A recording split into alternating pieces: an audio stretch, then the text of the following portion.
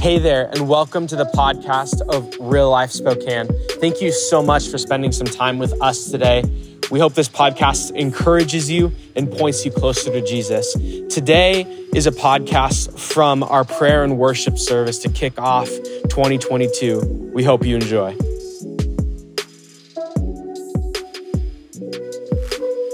I want to share just a couple of thoughts with you. Maybe grab your seat for a minute. We're consecrating ourselves. We're setting ourselves apart to start 2022. And here's what we're intentionally saying as a church is, God, we want this year to be your year, not our year, our best plans, our great ideas, or maybe our disappointments or frustrations about the past. God, we want this year to be yours. And it's us making a decision to say, okay, God, I could come into this year with maybe some regrets, maybe some frustrations about how things have been or what should have been. But I'm going to choose a different heart, a different spirit, a different attitude. I'm going to choose, God, to look at this year with faith. I'm going to look at this year with an anticipation in my heart that says, God, you want to do something supernatural in this year. I want to be a part of what you are doing. See, God's people have always struggled with this. God has always been doing amazing things, but God's people sometimes miss what God is doing because of our attitude, our perspective, the way we see things, or the things we choose to focus on. Way back in the Old Testament, he was rescuing his people out of slavery in Egypt. And God had done so many miraculous things to rescue them out of Pharaoh's grip. And then Exodus 14, this is them like now heading out into the wilderness toward the land that God had promised for them. This is what God says to them. The Lord will fight for you. And this is Exodus 14:14. The Lord will fight for you, and you only have to be silent. I'll give you one job. No complaining, no grumbling, no whining. Just be quiet. Just trust me, and I will fight for you. I will open the doors. I will make a way through the desert. I will show you how good I am. One job. That's all you got. They royally messed it up. They got filled with doubt, with unbelief, with grumbling, complaining. Our words have a lot of power. Our perspective has a lot of power. And I want to be a people of faith, not of unbelief, but a people of hope, like to enter into a new year, not with an anxious kind of shyness about our spirit, like, oh man, I hope it's not another bad year. No. We have an opportunity to go with faith, to go, God, you want to do something supernatural in this day, in this year, through this life. God, I don't know how you're going to use me and how you're going to shape things around me, but God, I want to be a part of something amazing. And God is always at work. He is. He is always moving around us. You and I have a decision. Do I engage with what God is doing, or do I stay stuck in my unbelief and my hopelessness and my fear and my bitterness of the past? Joshua was God's man to kind of resurrect the people. Exodus was this sad story of them grumbling and eventually dying in the desert. God kept that generation out of the desert because of their unbelief. But then God raised up a new man named Joshua, and he was the man to take the people into the promised land, to conquer what God had already promised. I think about this. God has so many promises over each of our lives. Really, it's just us in faith walking in obedience to what God has already declared over our lives. And Joshua became this figurehead, this leader that he said, all right, people, I want you, I love this, Joshua 3:5. He told the people, consecrate yourselves. This is what today is about. I want you to get your heart ready for tomorrow. The Lord will do amazing things among you. I love that. Consecrate yourself. God wants to do something amazing among you. This is a statement of intent. Our God has always been in the business of doing amazing things. That's who our God is. He's a supernatural, wonder-working, miraculous, all-powerful God who loves to save, loves to rescue, loves to heal. This has always been God's intent. And when we talk as a church like, hey, we exist to reach the world for Jesus one person at a time, that's us agreeing with the intent of God. In John 3:17, he says, I did not send my son into the world to condemn the world, but in order that the world might be saved through him. That's God's intent, is that this world would be rescued, would be saved, that people would know salvation that is only found in Jesus Christ. Luke 4, Jesus is handed the scroll of Isaiah, the prophet. Jesus unrolls the scroll, and he found the place where it was written, the Spirit of the Lord is upon me. For he has anointed me to bring good news to the poor. He has sent me to proclaim that captives will be released, and that the blind will see, that the oppressed will be set free, and that the time of the Lord's favor has come.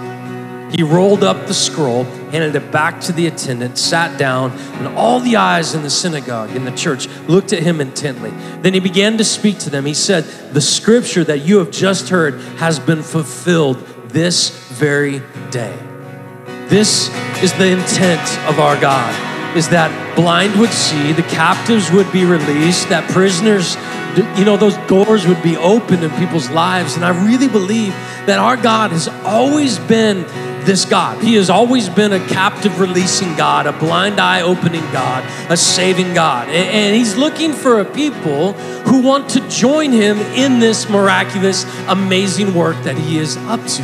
It is really us and our perspective and our desires and the purity of our hearts. Are we going to see God work among us this year? Or are we going to be content to just do our own thing? When those Revelation passages that we're reading, there's this clear call to repent. Hey, you've been lukewarm. You've been distracted.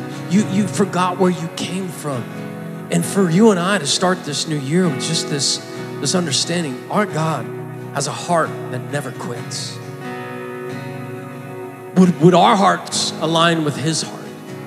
This is a statement of intent, but it's also a statement of invitation.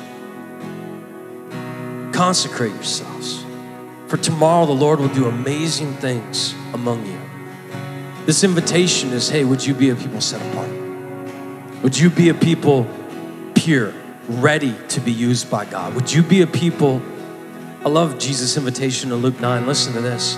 He said to the crowd, if any of you wants to be my follower, my disciple, you must give up your own way. Take up your cross daily and follow me. If you try to hang on to your life, you're actually going to lose it. But if you give up your life for my sake, you will save it. And what benefit is it for you if you gain the whole world but are yourself lost or destroyed? If anyone is ashamed of me and my message, the Son of Man will be ashamed of that person when he returns in his glory and in the glory of the Father and the holy angels. This invitation has always been and always will be in front of us. Our God is wanting to do amazing things this year in your life through you. God is wanting to do amazing things in us as a church. Think about just today, the opportunity that we have is just to evaluate and go, okay, are we gonna be a people that set ourselves apart for the purpose of God? Are we gonna be a people who declutter our lives and our minds and our attitudes and our perspectives from all the burdens of everything that we've been carrying? And are we gonna just set ourselves before God today and say, Lord, this year, 2022, God, we want your will, your work, your leadership, not my desires and my agendas and what I want this year to be like. God, this year is your year. And as a people, I believe if we consecrate ourselves this way, we will be a part of God's miraculous work. James chapter 4, he says, draw near to God, come close to God, and God will come close to you. Wash your hands, you sinners. Purify your hearts, for your loyalty is divided between God and the world. A single-minded heart. God, your heart. God, your purposes, your desires, your leading, God, in this life. Would you just pray this with me right now? God, this year is yours. This life is yours. This attitude is yours. God, would you fill us with hope where we've kind of been disappointed and beat down? God, would you just speak life and grace and joy into us, God, where maybe our past is caught up with us, God? Would you just remind us of the future that you have in store for us, God? Fill our hearts with faith, God, where we have doubt and unbelief. God, fill our words, God, with hope and anticipation, God. May we not be a people burdened by all of the things that used to be and should have been, God, but a people free to love, serve, give, God, do whatever you would call us to do, Lord. May this year be yours. We just lay ourselves before you. We invite you, God, to just purify us. Wherever there's a divided heart, God, we just solely, single-mindedly focus now on you and what you've called us to, Lord. We trust you, Lord. We love you, Jesus. Well, Real Life, I am so excited for this year. God has a lot in mind. There are so many things I know already that he's leading us to as a church that I am so looking forward to, that you and I are going to get to be a part of. Here's what today is about. Just saying, all right, God, I'm in. Whatever it looks like, whatever it means, I'm in. And I want this year to be led by you, God. As a church, man, for us to be led by the Spirit. If you didn't hear that in Revelation 1, 2, and 3, he who has ears to hear, let him hear what the Spirit says. You and I have a responsibility to grow our ability to discern the Spirit's leading in our life.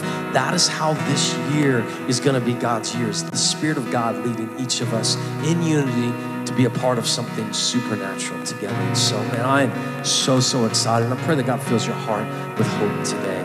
Just stand to your feet today. I would love to close this in one more song. Can we do gratitude? I'd love to just sing this as a send-off today. Say, Lord, this year we are so thankful that you are leading our lives. Come on, let's worship together as we wrap up today.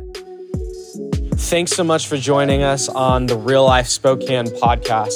We exist to reach this world for Jesus one person at a time, and you can help us do that by liking, sharing, or subscribing to this podcast. We love you so much, and we'll see you next time.